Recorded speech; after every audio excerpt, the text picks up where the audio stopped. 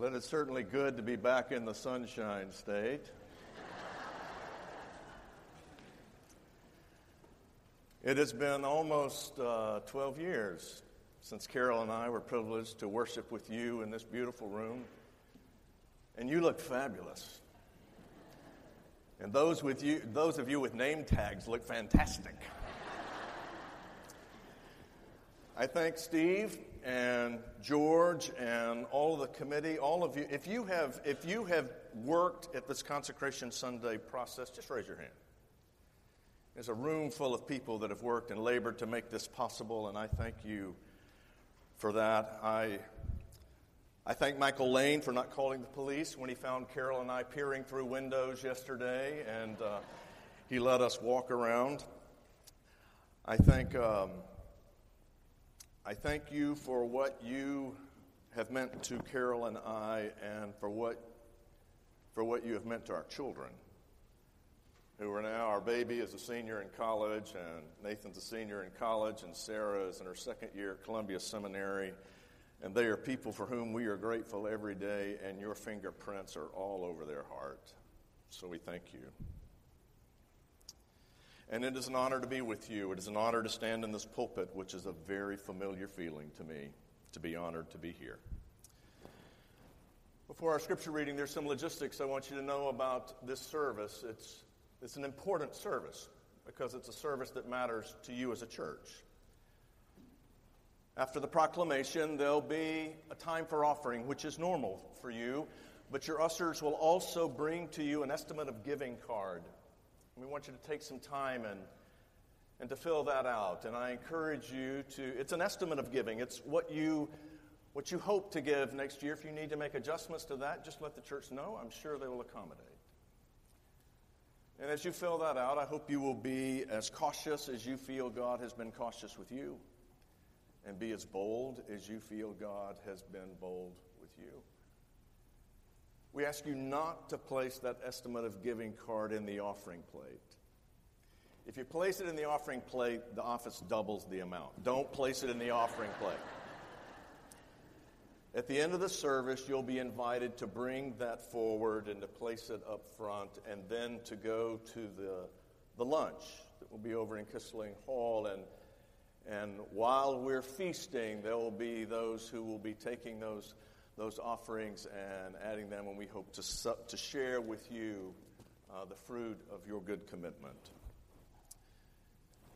If I mess that up in any way, just correct it when we get to it. Thank you.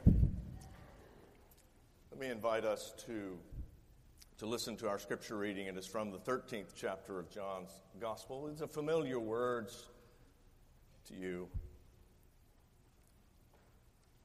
When he had gone out, Jesus said, "Now the Son of Man has been glorified, and God has been glorified in him. If God has been glorified in him, God will also glorify him in himself, and will glorify him at once. Little children, I am with you only a little longer. You will look for me. And as I said to the Jews, I now say to you, where I am going, you cannot come. I give you a new commandment, that you love one another. Just as I have loved you, you should also love one another. By this, everyone will know that you are my disciples, if you have love for one another."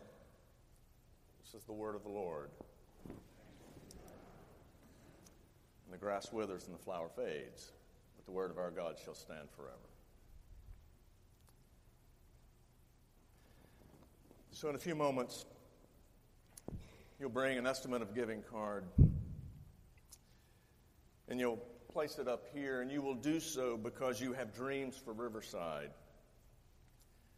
No, I've not been part of the process that you have been engaged in here, and so I don't know what particular dreams may have been lifted up, but if I might be bold, I would tell you that I have dreams for Riverside. I have big dreams for Riverside. And my dream is that Riverside would just keep on being Riverside. And I think giving to this church to make that dream a reality is not only a good idea and a strong investment, but it is holy work. You know, the church the church was not our idea. The church was God's idea. And we live in a time where more and more people wonder about the relevance of the church. Perhaps you have some of those wondering kinds in your own family.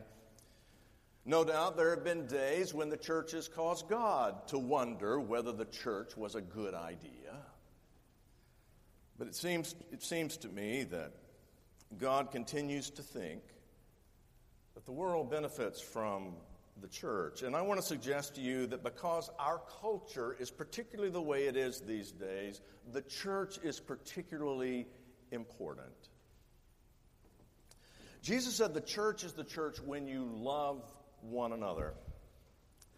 For a time, I thought that commandment to love one another was too small.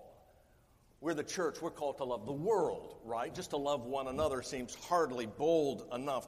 But I have grown deeper in my appreciation of this new commandment. I have been in ministry almost 30 years now, and my understanding of who constitutes one another has increased. One another is not defined by the choices that we make. To love one another means we love whoever Jesus drags in the door. Sometimes you just have to go with the Christians you got.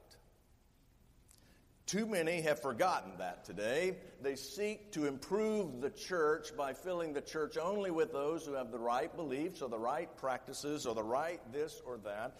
Nothing kills the church as quickly as attempting to secure the perfect church by replacing the Christians we know with the Christians we prefer. We don't love one another because of our virtues. Anybody can do that. We love one another because we have been called to. If that sounds less than romantic, it is. I have come to see this commandment also as a commission. If the Great Commission of Matthew 28, go and make disciples, if that's the Great Commission, I think this is actually the Greater Commission. While the methods are different, the audience is the same. If I understand the text, when Jesus gives this commandment, he is not looking his disciples in the eyes as he talks to them. He's engaged once again in that annoying behavior that he has. He's looking over their shoulders. He's staring out the window. He's glancing down the road. He is looking at them, the ones out there. I want them to know that you belong to me, he says. And the only way for them to know that you belong to me is if you love one another. The only way for them to know you truly belong to me is by how you treat each other. It's not a call to go and make, as Matthew has it. It is a call to be a magnet, to be a community that is winsome and attractive and gracious.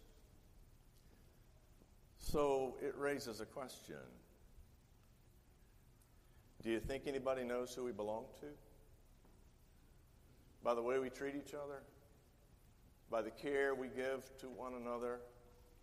Do you think they really know? This new commandment, it has particular significance today because it is both at the same time a prophetic word and a pastoral word. Let me try the prophetic on first. You know me well enough to know that's not my strong suit. I sometimes think I'm being a prophet, but I'm just whining. It's not the same. The new commandment is prophetic because it seems to me that the macro debate in our culture today is this. Do we belong to one another? Or are we just a collection of individuals? Do we have obligation to one another? Or do we just stand on our own? James Davison Hunter of the University of Virginia says that community, that neighborliness, that belonging to one another is no longer natural in our culture. And to practice it will require some things that seem unnatural to Christians and churches. Why is that? It seems to me this macro debate, are we belonging to one another or are we just on our own, that this has been cooking in our culture for a long time. It was 1859, and John Stuart Mill, an influential British philosopher, wrote a book entitled On Liberty. Does anybody know John Stuart Mill? Oh, that's unfortunate. Okay. I mean, it's unfortunate that 6 of you do. Otherwise, I could say anything I want.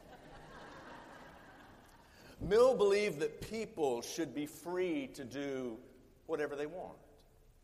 The only limit to one's choices is if my choices somehow injured my neighbor. But aside from that, a person should be free to do anything one wants. There is no state, there is no community that should place any encumbrances on my capacity to make my own choices. Over oneself, Mill says, the individual is sovereign.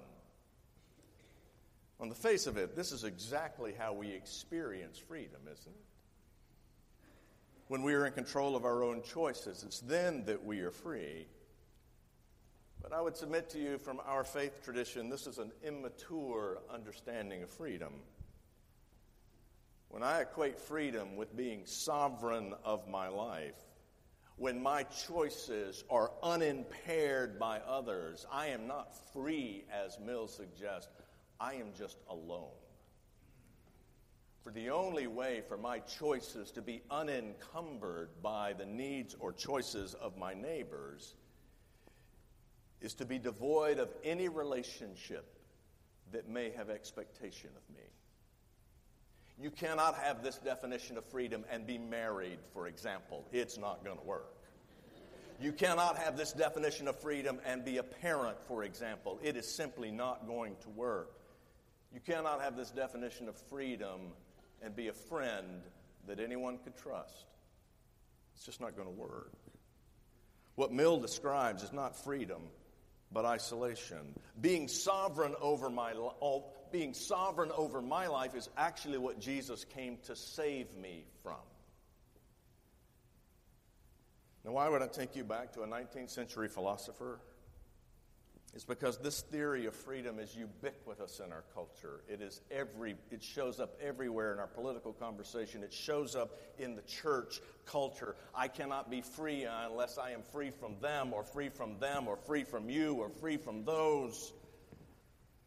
So when Jesus says, love one another as I have loved you, it is a prophetic word to our culture. We are not just a collection of individuals. We belong to one another. We belong to one another. Jesus says, live like you belong to one another, and people will notice. Live like you are committed to one another, and they will pay attention. And they will hunger to be part of it. Because we want to belong.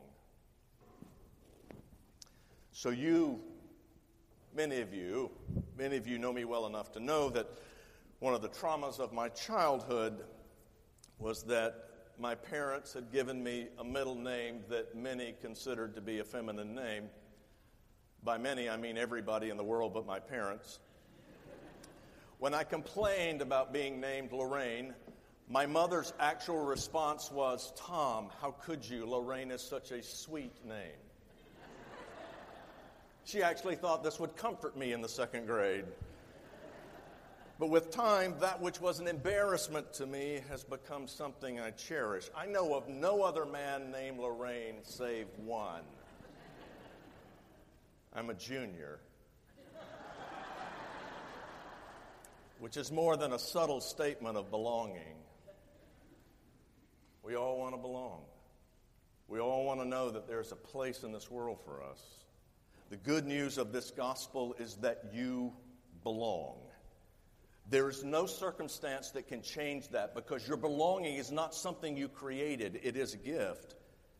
As Christians, we bear the name of the one whose love will never let us go. It is a more than subtle statement of belonging. Because we belong to Christ, because we all belong to Christ, we by definition belong to one another. And in our culture, to love one another is a prophetic practice. But this commandment is also a pastoral word. It is a pastoral word because the reality is we can live surrounded by people all day long. And we are a lonely culture.